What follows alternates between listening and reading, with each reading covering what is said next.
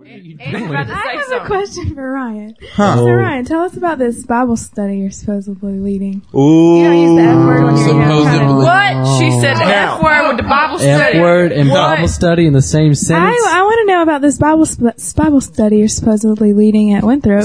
And I want to know if you use all these explicit terms when you're trying to lead these people to Christ. What? That's an interesting question. I like that question. I bet you better answer it. Oh, snap. I am currently under the study of John Moore, who's Reformed.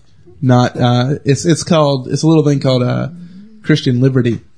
Okay. Explain. Meaning. You mean you have the liberty to sin when you want to? No.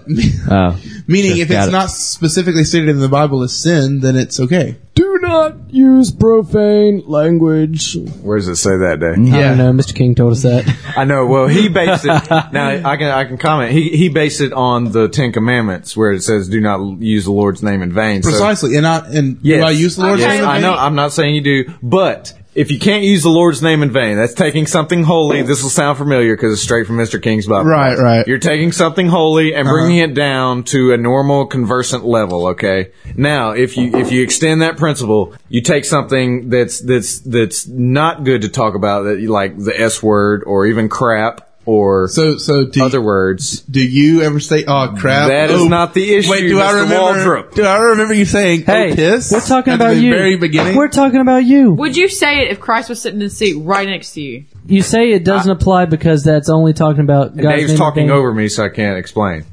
Let me ask you this. Hold on. Let me ask you this. What about when Christ took everything the extra mile?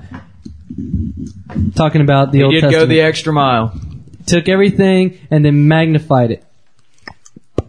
We live under the New Testament. Exactly, Christ. Ooh, didn't work that time. That argument fell through fast. Backfire. It's not specifically forbidden in the Bible. So when you get to heaven, you can say F you, and I have to take an S. Actually, you could say I have to take an S. Yeah. What if you call that's somebody completely in context. an A or said not in American damn culture, though. What did? Can you say that in heaven? So why would you do it here? I don't say that. The voice of reason speak. Give Angie a mic. Let her say that again. I don't say that. I mean, I may say it to one of y'all. So what makes me any different than somebody else? Do not cause thy brother to stumble. Christ lives within her. What? Say something now. If I knew that y'all were genuinely pissed off about it, I wouldn't do it. I don't use the language around my mom, who generally doesn't like it. I don't use it around Laura, who doesn't like it. Is that not a double standard?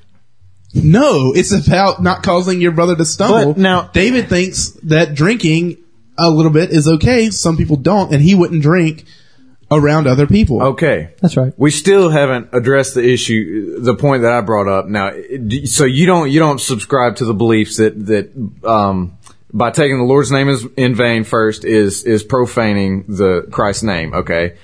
So now taking something like the S word or crap or whatever and bringing it into normal conversation, that's also profaning. Do you agree with that?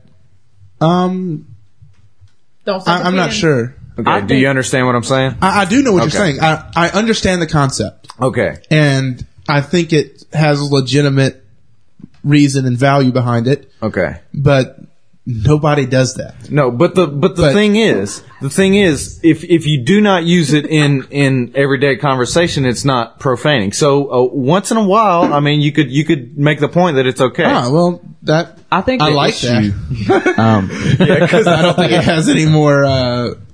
But I don't think it has any more value than anything else. I think. All right, Spencer, go ahead. The concept. Spencer. Why? I think the biggest problem that I have with this is that you're sort of trying to make another way that we can be more like the world. No. Yeah. By saying that okay, we can cuss now because it doesn't specifically say we can't cuss in the Bible. We can drink beer because it specifically says we can't do it in the Bible. And that's like saying I mean Christ called us out of this world. He said we're in the world, we're not of the world. And I think that what's being done is we're raising up a generation of people that say, "Oh, I'm a Christian. Now I can do anything I want. I've got my free ticket to heaven." And that's not what salvation is.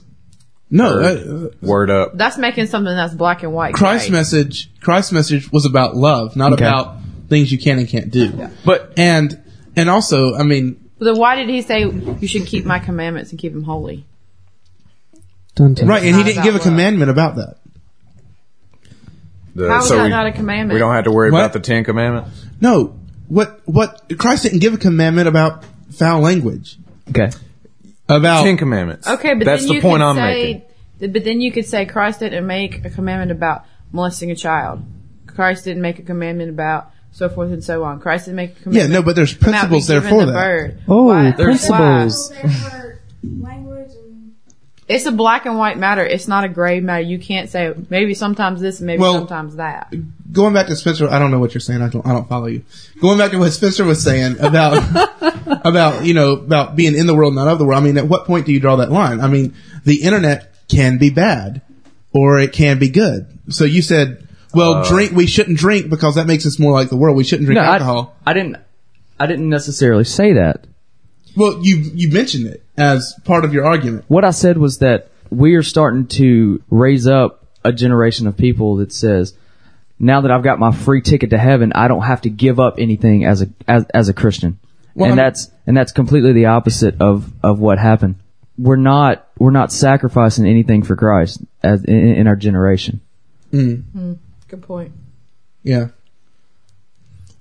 I don't know exactly where to draw the line. Yeah, it's a personal standard for every person, and each person is going to come to their own conclusion. And after each person should come to their own conclusion after careful study of the subject. So, Spencer says, when you do that, you're getting farther away from that.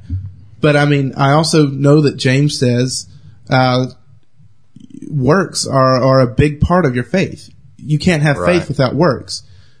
So your works being, helping the poor. And James doesn't say, don't say the F word. He says, have faith, like Spencer was saying, you get your free ticket to heaven, but you still have to work. And talking about the free ticket part of Spencer's argument. There's still a strong argument for, profanity being a black and white issue. If you go back to the 10 Commandments. Is there not? Well, you're talking about the complete opposite of what the 10 Commandments says, though. What do you mean? You said the 10 Commandments say don't take the Lord's name in vain. And then you say, and the complete opposite of that would be this.